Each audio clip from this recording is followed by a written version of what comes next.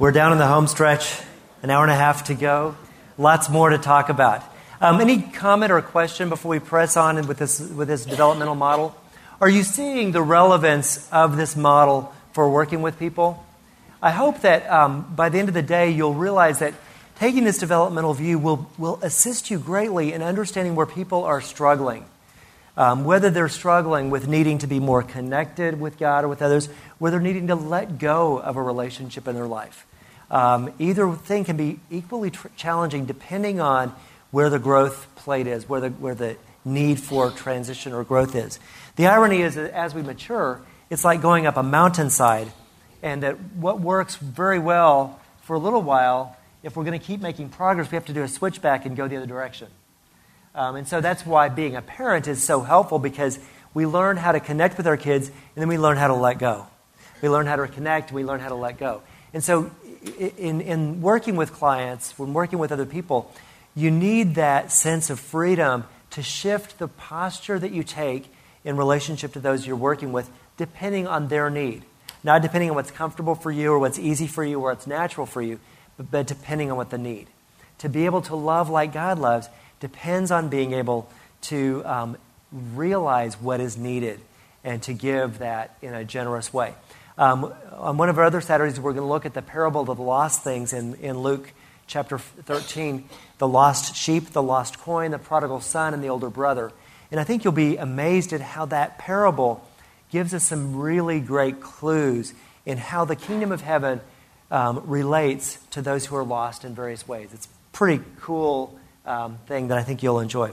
But for today, let's go ahead and finish out, and this is sort of a brief overview of this model. But let's finish this out, and then I'm going to make some specific applications to counseling before we end our time together.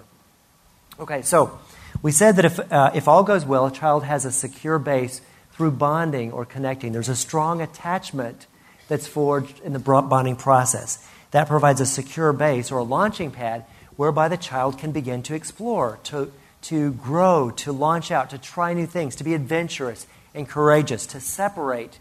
And even in the face of that, then to be able to come back to get reassurance or soothing when necessary. But then when mom is not there, the child has learned to soothe him or herself, to take responsibility for their own emotional state.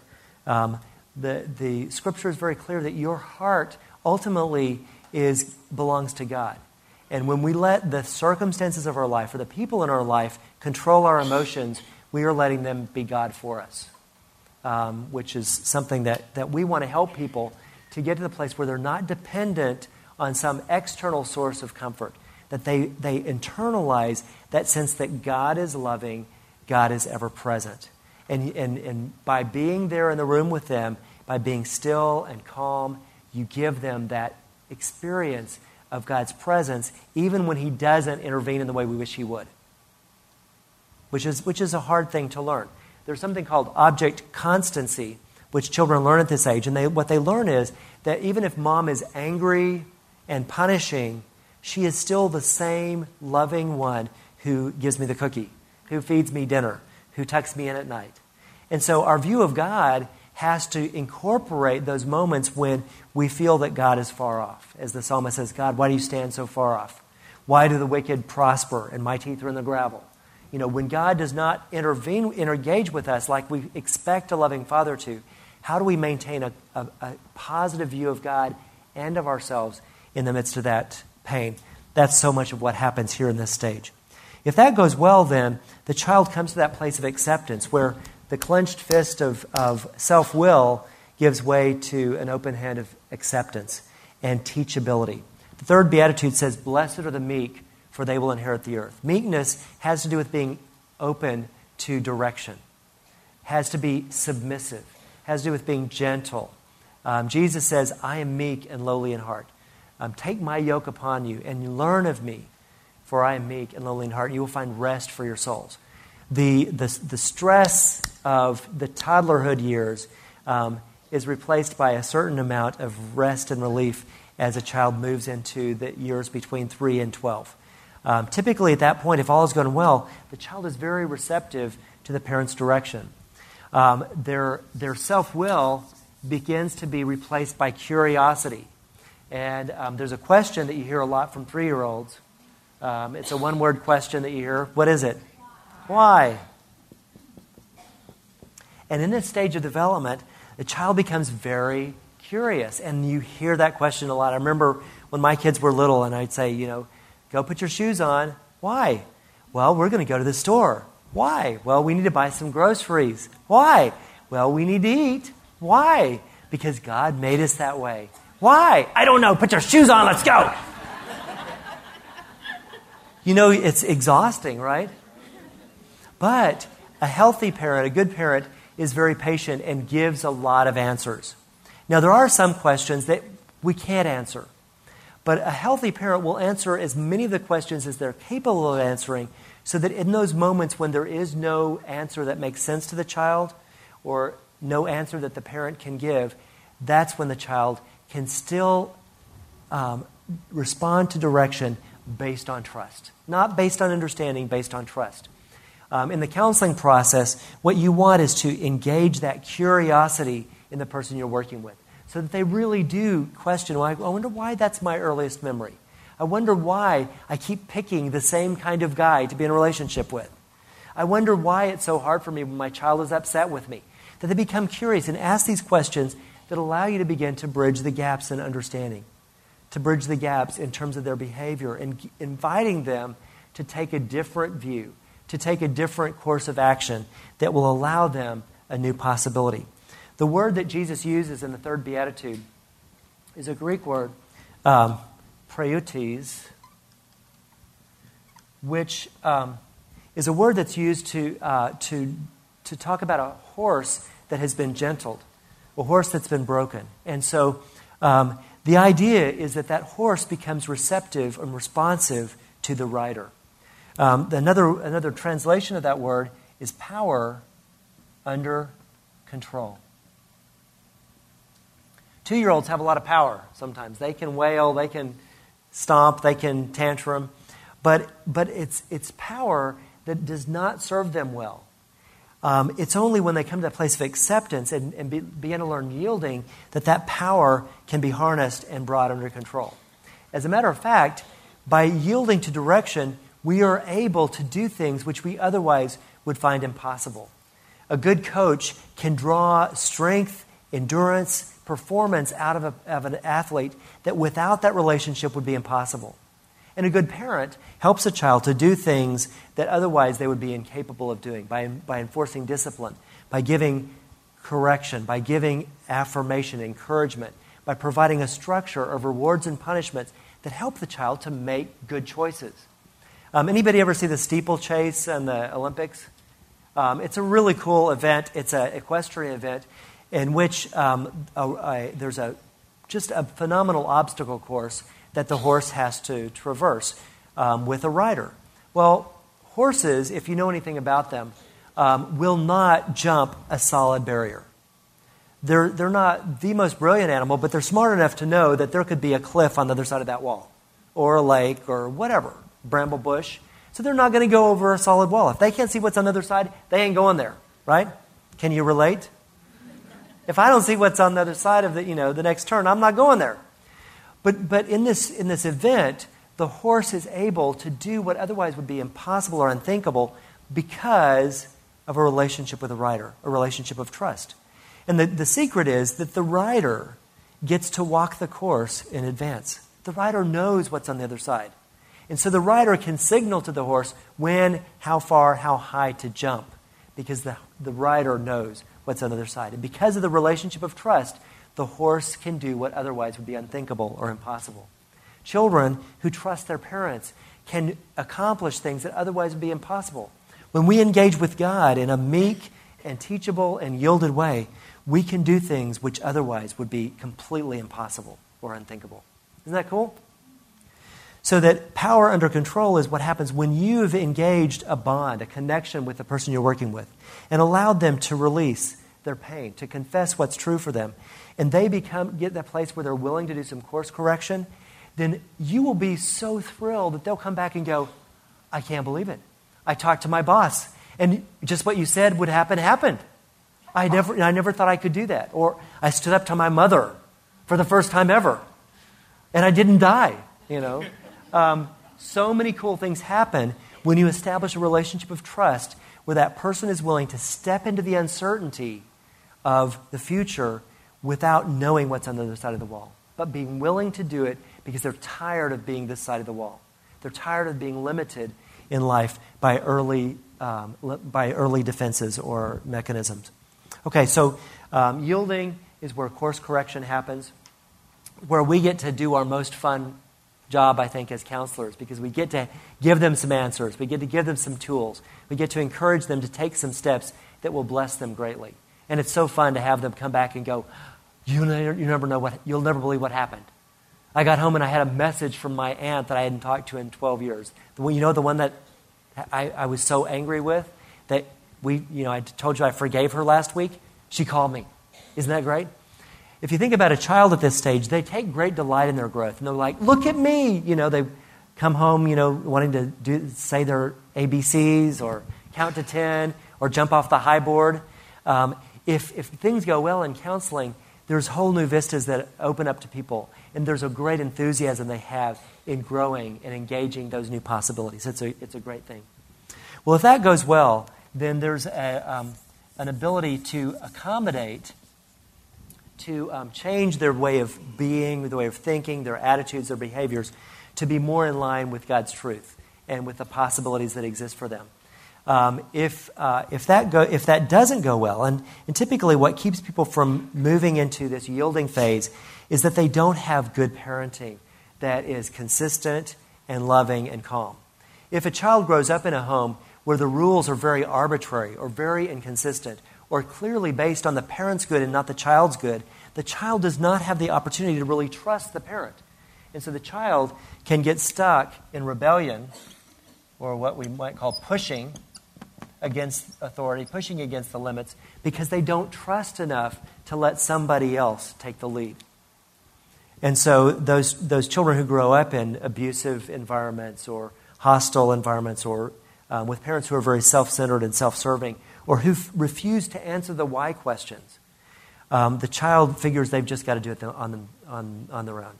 They've just got to make it happen themselves. And these people get stuck in this stage, can be very confident and competent, but when it comes to being a part of a team, they're at a serious disadvantage because they don't know how to submit. They don't know how to yield. They don't know how to be teachable. If this goes well, though, a child who eats the bread of instruction and responds to authority actually begins to internalize the values that support the rules. By asking the why questions, the child begins to learn that there's a reason why they have to go to bed at a certain time. There's a reason why they need to keep their room clean. There's a reason why they have to brush their teeth or wear deodorant or, all the things that go along with growing up.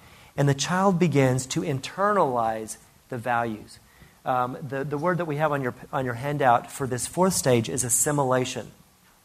Assimilation is a physiological term that means to take something that's external and make it internal. Of course, when you assimilate into a culture, you can come from another country and assimilate and take on the values and the culture that you become a part of. Physiologically, it means what happens when you ate your lunch today and you chew up your food, you swallow it, your body processes it, and what was external, what was a pig or a turkey or a cow, now becomes a part of you. Isn't that cool? So what was a cow in the field is now part of me. Moo. Isn't that great? Well, what we hope is that our children internalize the values that we have as parents so that they don't depend on us to tell them what to do in every situation, but they know instinctively what to do. Is it enough for your children just to become responsive to authority and try to do what God tells them to do or what you tell them to do or their teachers tell them to do? No. There are moments when your child needs to be so infused with value, with courage and strength and integrity and love that they don't have to ask anybody what the right thing to do is. It comes from inside them. And a healthy child moving from yielding to pursuit is identifying with the parent of the same sex. Identify with the parent of the same sex so that they want to be like mom and dad. They want to have the strengths that they see in mom and dad. Where here they're following the rules, Down here, they're following the person. And the transition from childhood to adulthood is a transition from external to internal. The parents provide a scaffolding or an external structure that supports the child growing up. But as they grow up, a healthy parent starts to remove the external constraints and depend on the internal supports to guide the child in making good decisions. And the healthy parent lets the child make some mistakes while they're still at home, while the risk is not as high, whereas an unhealthy parent will keep rigid structures in place until the child leaves home and they are totally at loose ends. They're a bad place because they haven't had a chance to make some mistakes on their own. And so the mistakes they make when they go off to college are really, really scary mistakes and potentially very damaging. So the healthy parent helps the child at this stage by giving them lots of structure and rules to support them, and then by gradually removing those so that what has been external can become internal. What you want for your adult children is for them to be able to say yes to life, to be chomping at the bit to get a job, to buy their own clothes, to learn to drive a car, to date, to do all the things that go along with being an adult because they want to be like you. They want to be healthy, productive, contributing members of society. And if all goes well, they will be able to say yes to life. Unfortunately, some of us are afraid to launch our children. Some of our children are afraid to take responsibility for their lives, and we get stuck in yielding. We get stuck in pleasing, in trying to play it safe, in playing not to lose. We don't want it to become risk averse because the idea of failing becomes too intolerable. We're afraid to disappoint our parents, or afraid to fail, and so we slip back into this more comfortable area where somebody else is responsible if things go badly. I remember grew up in a very legalistic environment, and this was so strong in me. I wanted to please everybody, and if you asked me where I wanted to go to eat, I would say, I don't care. You pick. Because if the service was bad or the food was bad or whatever, if you chose, hey, it's not my fault. Isn't that great? If you let somebody else call the shots, and if it goes badly, it's their fault. You don't have to feel responsible. But if we have healthy children, we want to encourage them to know their own hearts. So if they come to us and say, well, where should I go to college? Or who should I date? Or what should I wear this morning? Or what should I study in college? A healthy parent will not give the child the answer. At that point, the healthy parent says, well, I don't know, let's talk about it. What do you think? How do you feel? What do you see? And a healthy parent helps the child identify with not only the values of the parent, but identify with their own core values, their own core beliefs, their own deep needs and desires, and help them to engage life in a powerful way with pursuit and promise, with a strong sense of purpose. And that's what this final thing is about. As a counselor, your ultimate goal is to push the eaglet out of the nest, to encourage the person that they have everything they need to be a success. And that if they fail, that's okay too, because trying is what it's all about. Putting yourself out there, taking risks, honors God, because it demonstrates a life of faith when we take risks. Even if we fall flat, it's okay. We identify with Jesus, who learned obedience to the things that he suffered. Did Jesus fail in his ministry? Sure looked like it. At the end of 3 years of ministry, everybody deserted him, and the people that he healed and fed are calling for him to be crucified. They're spitting on him, they're hitting him, they're cursing him. Was he a failure? In that moment, Jesus totally bombed. He felt horrible, and even God abandoned him in that moment. But Jesus knew that he could not do anything but stay where he was. That he was so committed to identifying with his Father and his Father's will, and identifying with his decision to give himself fully and completely to the task that God had put before him, that he hung there on the cross, enduring the suffering and the shame for the joy set before him. That's what we want for our kids. That's what we want for the people that we counsel, that they will be willing to take a stand for their life, that they will endure whatever is ahead, whatever uncertainty, whatever pain, with the promise that if they are true to their core, God will be pleased. Isn't that great? The result may not be everything we expect it to be, but we can find pleasure in doing right. The beatitude that goes with this says this: blessed are those who hunger and thirst for righteousness, for they will be satisfied. If you're hungry for other people's approval, sometimes you're going to be hungry.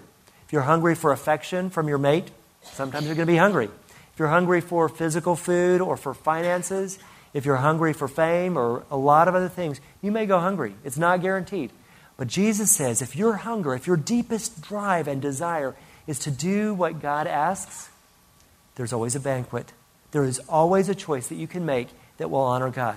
Will it get the result that you want? Not necessarily. But the result we want is the confidence at the end of the day that we will hear from our Father, well done, good and faithful servant. Because if we live a life of integrity, if we follow our convictions, and if we encourage those that we come in contact with to step into the uncertainty and unknown, to risk failure in order to be true to what I believe God is calling me to be, it's all good. Even if the cross is the end of this life, it is never the end of the story. Anybody have a comment or a question about this paradigm, about this little diagram? Okay, well, what I want to do is make some quick connections with counseling. Yes, yeah. Come up and would you? We're recording, so let me get you to talk on the. In the event that a child misses the yielding stage of why, and there's just not a lot of questions of why, right? Then what usually transpires? Yeah, if the person doesn't get yielding, they tend to revert back to being like rebellious, pushing. They can if they don't get good structure, then they tend to try to figure things out on their own. So what I'm trying to ask is why, if they don't ask why, they're just so not curious. They just do what's asked of them and without any exactly. curiosity. What happens with those people is they probably did not get very much empowerment in the releasing stage, so they maybe never felt the freedom or the strength to say no. And you can have people who have deficits at every level. If there's not a secure base, then they're not going to be good at assertion or asserting their will. If they're not good at asserting their will, they're not going to be very good at asking why. If they're not very good at asking why, it's going to be hard for them to say yes to life because they live in a very very tenuous sense of self. They don't have a real strong sense of who they are or what they want, where they're going, or what they need. You said release them in that stage to acknowledge that something is theirs. Can you give an example of like what that's something that's cool? In the counseling room, what you want to impart to the person is their story is their story. Their pain is their pain. Their relationships are theirs, and by being with them and acknowledging their pain and their story and the possibilities, you're really basically trying to impart to them the idea that whatever your story has been, whatever your pain has been, that God is in it for good. And the main thing that you want people to know, and your children or the people you work with, is that your heart is your own. You may have been robbed of your innocence as a child. You may have been beaten up and beaten down. You may have been cast aside. You may have been abandoned. But at the end of the day, your heart belongs to you and to the God that made you. And you can reclaim it as a place of peace. It may have been invaded early on at a time when you had no say in it. But now as an adult, if you're willing to go back to that point where you're given the message that somebody else's need was more important than your need, somebody else's agenda was more important than your agenda, you can take it back. Like a healthy child, you can say, this is mine. I may not get the cookie, but I got my blankie. I can control this. My behavior, my attitude is something that no one can take from me. There's a book called Man's Search for Meaning. Anybody ever read it by Viktor Frankl? It's considered to be one of the greatest books ever written, and I kind of agree with him. But this man, Viktor Frankl, found himself in a concentration camp in Nazi Germany. And he found that the ultimate freedom was the freedom to hold on to your dignity and your attitude in the face of the most profound deprivation and the most horrific evil. That even in that culture, even in the concentration camp, people would either be overwhelmed by the evil around them and begin to act like animals, or they would transcend the evil around them and continue to relate to themselves and others with dignity and grace. That the capacity to love and be loved is something that no one can take from you. Even in the most desperate of situations, even if they kill you, they cannot take away your freedom to do right, to do what God asks you to do. And that's why Jesus says, if your deep desire is for righteousness, you'll be satisfied. We're going to talk about the other Beatitudes just briefly.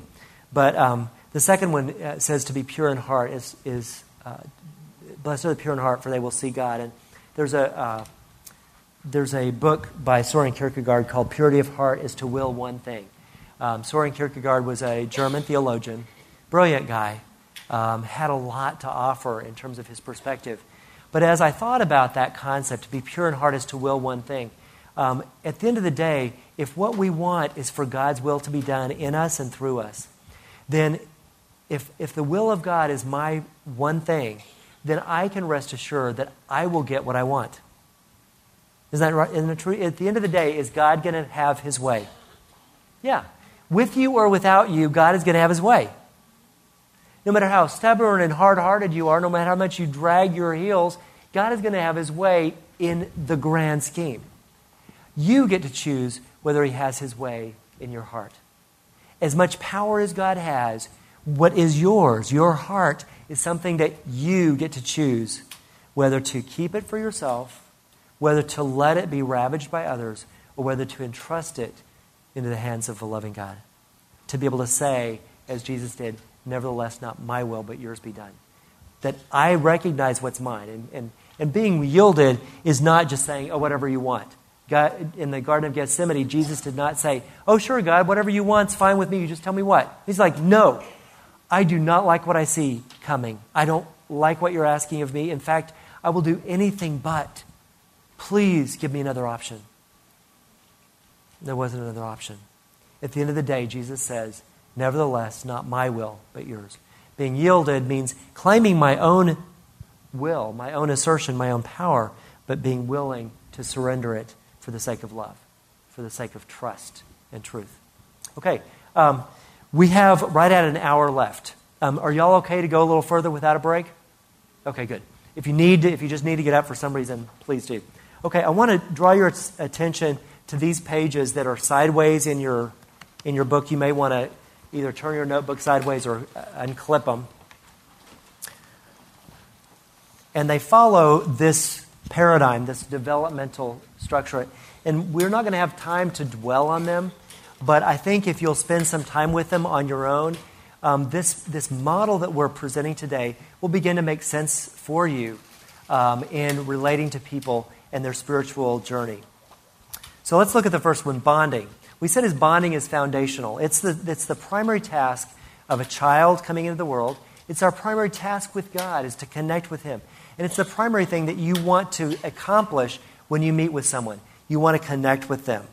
So the Beatitude is, blessed are the poor in spirit, for theirs is the kingdom of heaven. In other words, happy are those who admit need for something beyond self, because you'll find the power of relationship. What a great thing it is when we come to the place where we admit we need help. The struggle for most of us in admitting our need is pride. We like to think that we can do it on our own. We don't like to be needy. We don't like to feel helpless. And so pride often will stand in the way of relationship and community. The other struggle we have is shame. Many of us feel so inadequate, so bad about things that happen to us, that we don't want to connect with anyone else because we're afraid that they'll find the truth and reject us. That they won't be willing to embrace us in our depravity. The struggle is our resignation, our sense of alienation or despair. And someone who has significant bonding issues, when they're in pain, their tendency is to withdraw, to remove themselves from relationship. But Jesus in this beatitude invites us to press into relationships, especially when we come up against our need and our poverty.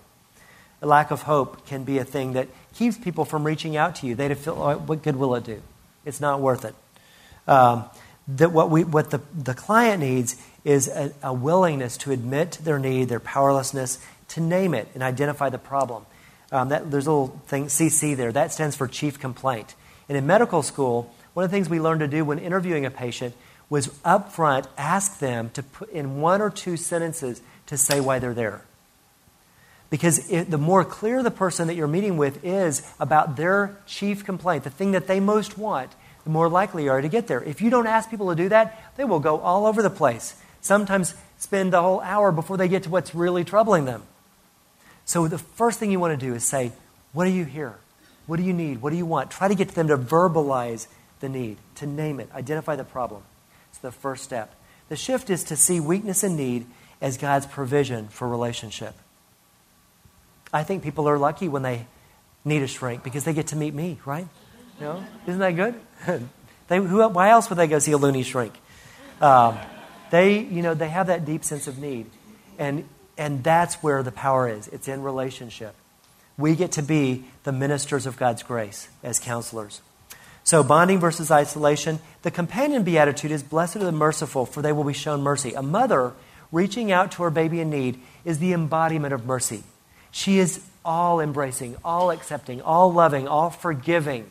She is the perfect symbol or perfect manifestation, embodiment of God's grace. In other words, happy are you when you reach out in response to the need of another. Your own needs will be met as well. The cool thing is that God's love is like the ocean, and we are like a thimble, right? And you try to pour God's love into us, and we can't hold very much. But if you set your heart towards sharing the love of God, and you open up the outflow, and you let God's love flow through you to the people around you, guess what? You get more. The more you let out, the more comes in.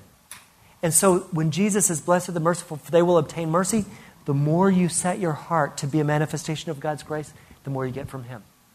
The more that flows out through you, the more that flows to you. It's the greatest thing. So your struggle as a counselor is judgment or apathy. It is tempting at times when somebody shares something with you to resort to judgment, to be judgmental toward the person that hurt them or judgmental toward their own response. If somebody is sniveling and in their self-pity, it's tempting to judge them. If somebody is puffed up in their arrogance and pride, it's tempting to judge them. We have to resist like heck our tendency to judge if we are going to forge a connection with people. Some people are easy to love, other people not so much. Right? Yeah, isn't that true? Especially if they're a lot like you. You know? Like, I hate this person. They're just like me. Sometimes we just find it hard to love people. And yet, if we can't posture ourselves toward compassion toward a person we're meeting with, you might as well forget it. And there may be those times when you meet with someone and you'll think, I can't help this person because I don't like them. Right?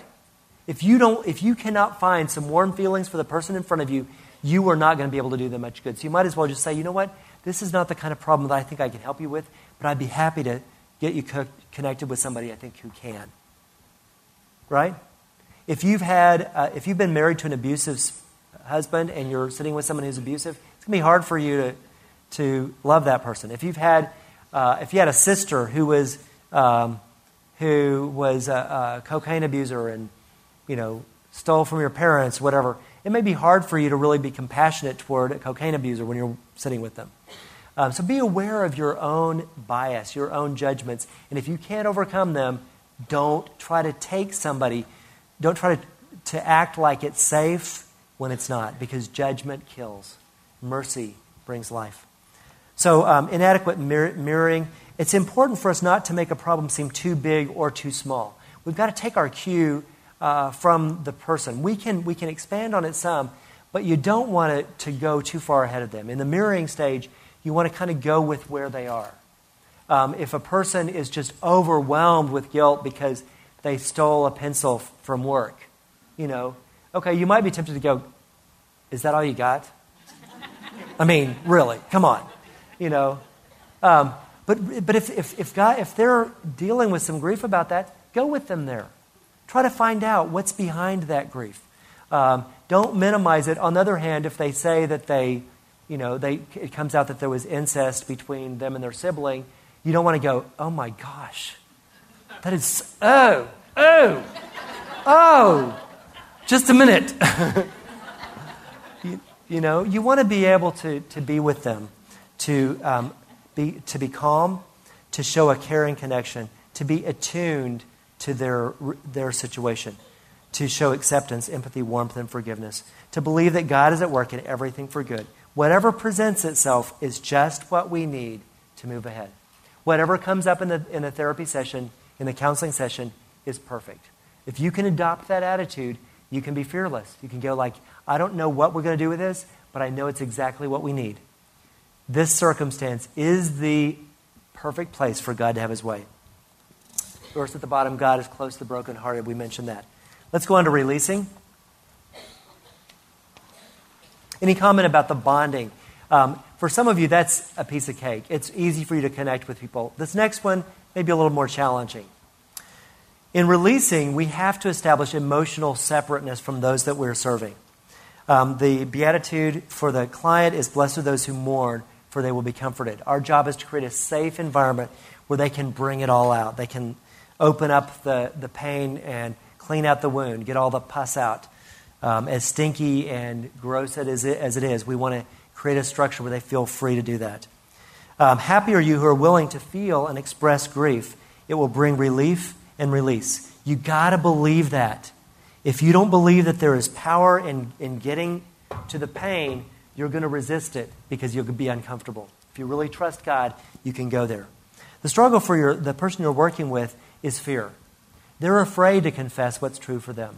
They're afraid that you will see them as unlovely, or unworthy of love. That you may be tempted to reject them, or that you'll be overwhelmed by the feelings that they're having. They may be afraid that they will be punished if they say what's true for them.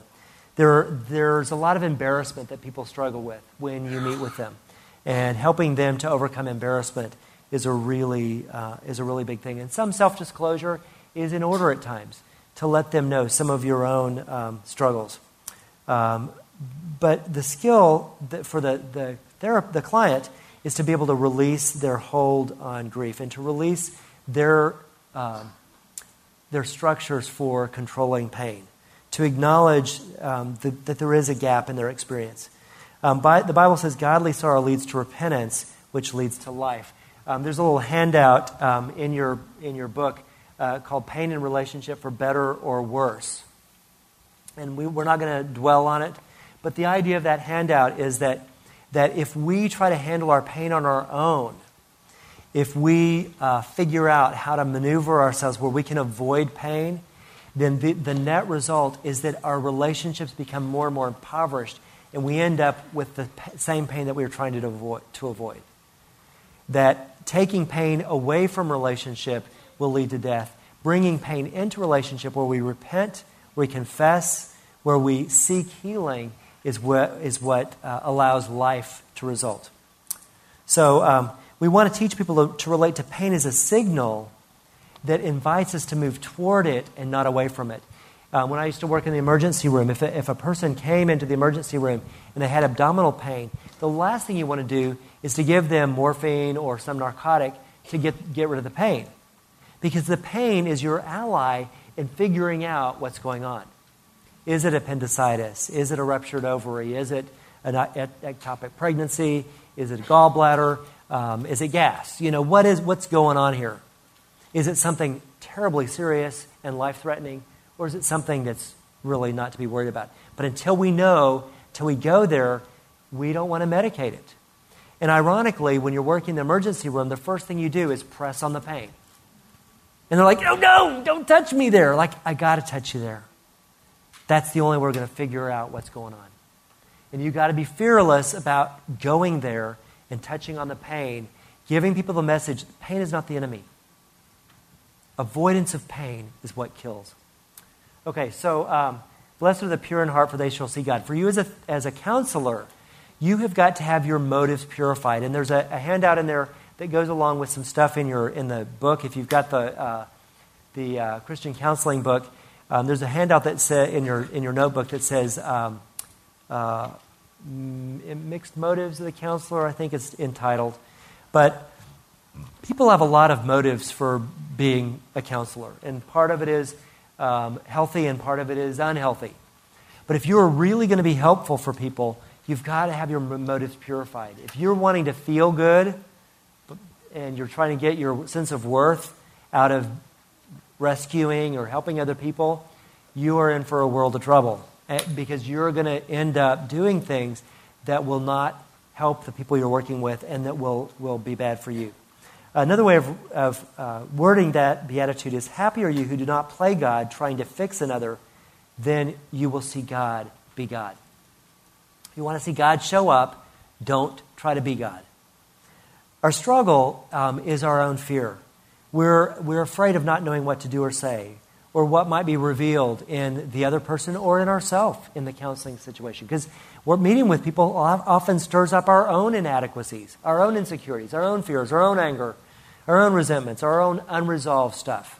But we can't be afraid. We have to be willing to be calm, knowing that God will give us what we need. Our struggle is often to gratify the person, to give them what they're asking for in terms of relief, rather than holding steady so they can get what they really need, which is healing. We may also struggle with a sense of disdain and not be willing to be there with them. We may jump in too quickly. The skill we learn here is what I call carrying detachment. Carrying connection, carrying attachment in the first stage is pretty easy compared to this. Carrying detachment means that you care about the person, but that you are not going to engage with them because you realize that you cannot do the work for them. If you imagine a mother fixing supper, and the kid comes, Mommy, I want a cookie. No, you can't have a cookie. The kid ramps it up. Mommy, I want a cookie. No, you can't have a cookie. The kid gets into their grief and throws a big temper tantrum. The best thing the mother can do at that point is keep fixing dinner. Let the kid go there and have their grief. That caring detachment is what allows the child to calm him or herself. And some people do everything they can to make you responsible for fixing it, for making it better. And you've got to resist that urge, because if you fix it, they don't have to find God. If you fix it, you get to be the Savior, and that feels good in the moment. But let me tell you, the Savior goes to the cross. Right? It ain't going to end pretty. So you don't want to be the Savior. Jesus did that for us. Carrying detachment, being a calm present, being able to contain those negative feelings without getting anxious yourself. Having good boundaries. Carrie mentioned this earlier when she was talking. You don't want to, reach over and hug the person. In fact, you want to be very respectful of their space when they're dealing with grief. If someone starts crying, for instance, I don't automatically hand them a tissue, but I make sure that the tissues are within their reach. It's totally up to them if they want to grab a tissue. But I just make it available without supposing that I know what they need. And so many mothers struggle with rushing in because they feel like they know what their child needs, but they do a terrible disservice because they keep the child from taking responsibility for their own calm, for their own presence, for their own peace. Okay, sobriety, that word just means that we maintain a caring, calm, and sober countenance. It's very important, especially early on, that you watch your movement. If someone is divulging something that's very sensitive, I almost always will get very still, try to get very calm, and make almost no movement, and show very little response in my facial expression. And here's why. People who are sharing something that's very sensitive for them will overinterpret your actions. If you so much as glance at your watch or shift in your seat, they may interpret that as discomfort and back off from what they're sharing with you. If you shake your head or nod your head or tear up or whatever, they may see that as some sign that you're not comfortable with what they're saying.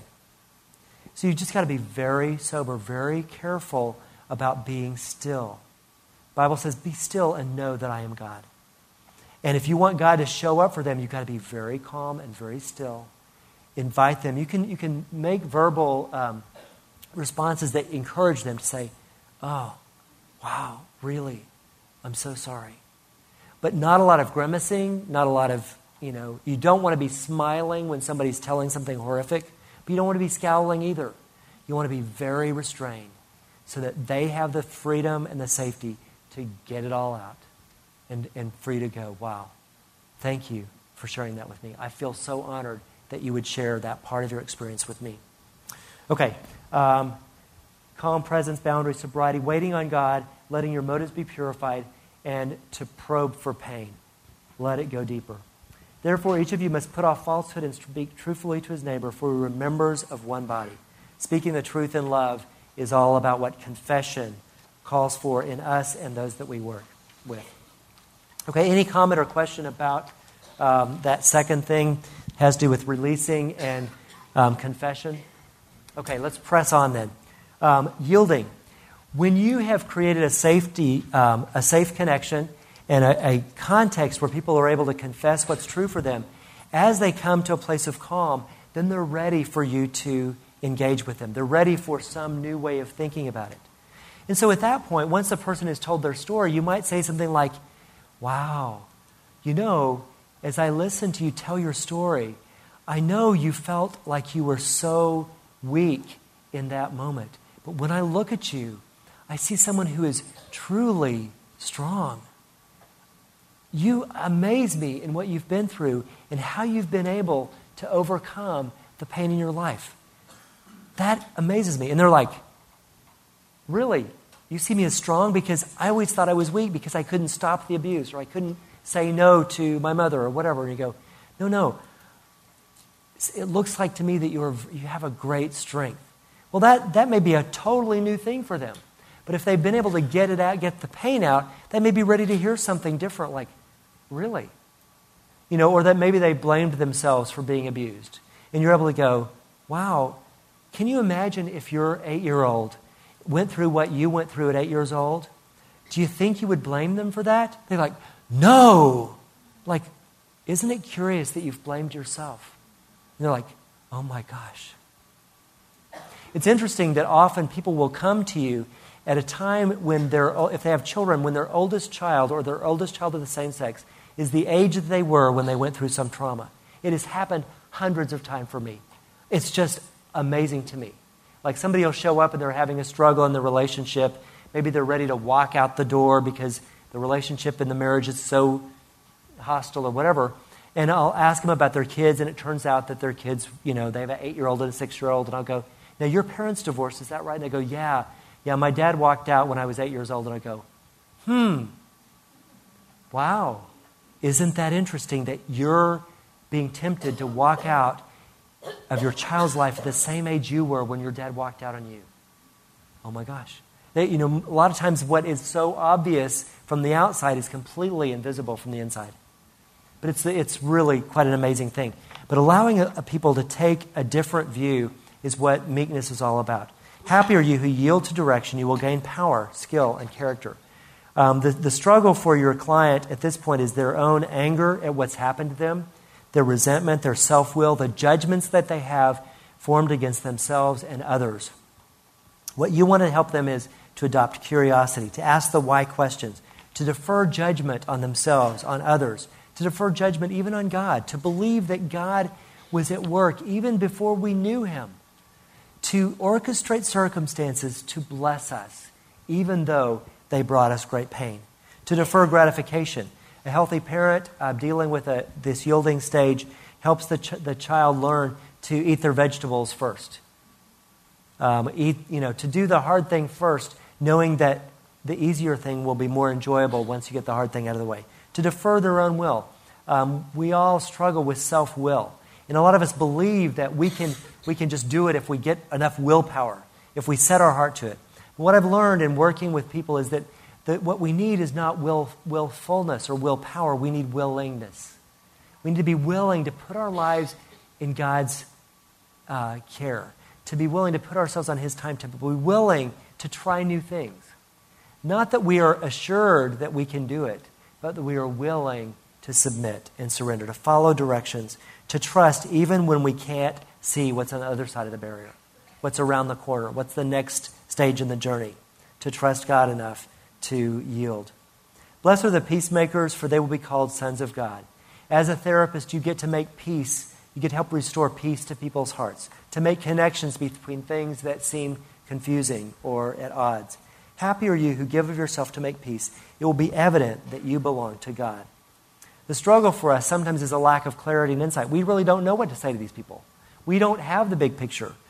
We don't know how to help them. But just being able to offer an observation, to ask a question that might lead to that insight on the part of the person.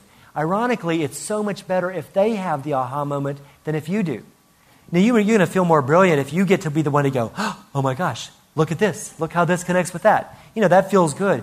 But it's so much more powerful if they're talking and they suddenly go, oh my word, I never saw that before. Like Carrie was saying, that the way I relate to my husband is the same way that I related to my mom or, whatever. For them to make those connections is so cool. But your presence is what helps that to happen. There's a struggle with a lack of direction and follow-through. Some of you will give homework for people or you'll follow rabbit trails and you'll fail to get back to the main thing. And so you want to keep reminding yourself of what the main thing is. And that has to be their priority and not yours. The rules have to be about them and not about you. You may see some possibility for them that is glorious. But if they're only wanting this, that's all you can give them. When people came to Jesus, some of them just wanted bread and fish. That's all they wanted. They just wanted food, and he was willing to give it. But he said, you know what? There's a whole lot more. If you would eat my flesh and drink my blood, you would live forever. But you got the fish and the bread, hope you're happy. Jesus was willing to meet people where their need was. And he hoped that it would stir up in them a longing for more. And as counselors, we have to meet people where they feel their need and help them to stay focused. Inconsistency is another thing we struggle with sometimes as counselor. The skill that we give is carrying direction. We want to be able to give them really tangible direction, to encourage them to do things that we know will put them in the flow of grace, whether it's attending a worship service or signing up for a Bible study or journaling, whatever it is, to give them a clearly defined rationale and goals. They won't always understand why you're asking them to do what they're doing. Remember the movie Karate Kid? I liked it. There's a more recent one, but the old one back in the 80s was Mr. Miyagi and the Karate Kid. And the kid wanted to learn what Mr. Miyagi knew about martial arts. And those of you who saw the movie know that Mr. Miyagi agrees to teach him if the kid will agree to do whatever he asks of him. So the kid goes, okay, fine, sure. So the first thing he has him do is wax on, wax off. He has all these cars. He has to wax on, wax off. One hand with wax on, the other hand wax off. Then he has to sand the floor. Sand the floor. And then he has to paint the house. And so at a certain point, Mr. Miyagi's going off to fish, and the Karate Kid is up painting the house, and he goes, see you later. And the kid goes, what are you doing? I'm sick of this, And he just goes off on him and says, I'm sick of being your slave and blah, blah, blah. So he's ready to walk out on it. Mr. Miyagi says, remember our agreement. And he says, show me wax on, wax off. And he gets the kid to do the movements. And I may show the clip sometime, but it's kind of a cool thing because the kid realizes that in wax on, wax off, and sand the floor and paint the wall, that he's learned some disciplines and some movements that really equip him to do what he wants to do, which is to be able to defend himself, to be able to live a life without being threatened by harm. And so much of what we ask our counselees to do is going to seem a little strange to them at the beginning, but if they adopt that yieldedness, then they will learn the why behind it. The shift is in leading rather than just following or containing. We followed their lead in the beginning. We contained them. But now in this phase of counseling, in the course correction phase, we need to be willing to offer some clear direction. So the final phase of this developmental framework is we're calling pursuit. In the counseling setting, we're calling it conviction. It's where we encourage what we're teaching or training to go deep in the person, that they internalize and incorporate it. The beatitude we said is, blessed are those who hunger and thirst for righteousness, for they will be satisfied. Or happy are you who are energized by doing good. You will feel full and fulfilled. The struggle for all of us in engaging life from an adult perspective is cowardice. It's unbelief. It's being unwilling to step outside our comfort zone, to set aside self-protection in favor of faith, and to risk failure, to step out of legalism, because legalism gives us the comfort of feeling like we're right. Even if we're miserable, there's some comfort in feeling like I'm better than other people. But the life of faith is a life of risk.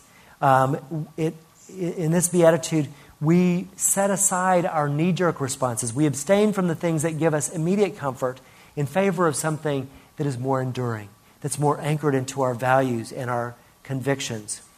We need to be willing to launch, to get in the boat, to get on the plane, to overcome our fears and step into new possibility that will free us up to live life to the full. The Bible talks about setting your affections on things above. In our humanity, we identify with our human parents in order to follow them in the path of maturity. In our spiritual walk, we identify with Christ. We identify with God as our Father, and it empowers us to live life to the full. For the counselor at this stage, the beatitude that goes along with what we're asking of you is, blessed are those who are persecuted for righteousness' sake, for theirs is the kingdom of heaven. In other words, happy are you who do right, even when it costs you dearly, because in losing you gain. If you think about a parent who is launching their child, it's almost like losing an arm when you send your child off into the world. Because you, especially you moms, have invested so much of yourself in this child that you want to go with them to college. You want to be with them. You want to continue to provide that nurturing and support. And as counselors, in the same way, you kind of want to keep hanging out with this person because it's so gratifying. But we got to realize that we've got to launch them. As the scripture, as John the Baptist said of Jesus, he must increase and I must decrease. And so this stage of counseling is about you letting go, about not needing to be needed. You need to become unnecessary in the person's life. That they internalize what they've learned from you so that they don't need you anymore. Staying in your comfort and self-protection wants you to keep them hooked on, but sometimes what we want to do as parents or as counselors is to let those that we love off the hook. When they're afraid of trying something, we're like, oh, it's okay, you don't have to do that. No, as healthy counselors or parents, we want to push people into the uncertainty, into the struggle of growth. And resist having the answer. We want to resist being right. We want to put the responsibility squarely on their shoulders. We've given them direction, now it's their turn. And they'll come in and they'll go like, what should I do? And like, I think you know what you need to do. But you tell me. No, not going to tell you. I think you know what you need to do. But I'd feel so much better if you would tell me. Like, sorry, got to come from in you. Because ultimately, what we want for every person that comes into our sphere is that they experience the presence of the living Christ, the presence of the counsel and comfort of the Holy Spirit, day by day, moment by moment, that they have some internal focus and locus of control that they can depend on. Not that they won't seek godly counsel, but at the end of the day, what they respond to is the voice of God within. One of the things I often get clients to do is to write a letter to God, especially when they're in the confession stage and getting it all out. But when they get to this place where they're trying to figure out their course, a lot of times I'll have them write a letter from God to them. And to sit down when they can be quiet and alone and just write down, what would God say to you in this moment in your life if he were to write you a letter? Imagine what he would say. And very often it's really astounding what comes out. But if people hear from God, that's what empowers them. That's what infuses them with courage and the conviction to launch out, to step into their life in a way that will allow them to experience the abundant life that Jesus promised. We release them into their life and release them to God. And I'm going to skip that last thing about the playing fair because I think we'll get into that in another session. Okay, it's just a few minutes after 3. We're stopping at 3:30. So I'm going to take a 3 or 4 minute break just so you can stand up, go get something to drink or go to the bathroom if you need to. And then we're going to have our final session. If you have any question that you want me to answer with the group before we wrap it up, bring it to me now.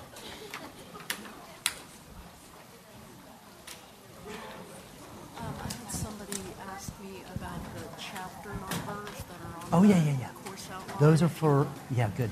There's been a question about the chapter numbers on the course outline. Those correspond to the book Christian Counseling that's edited by Gary Collins. It's a big old fat book. We have it in the bookstore here for $29.99, I think. It is not required reading. It's not required that you purchase it, but it will flesh out a lot of what we're talking about and help you expand your knowledge. There on that course schedule, it gives you the chapter numbers for each that are appropriate for each week. Again, that's optional.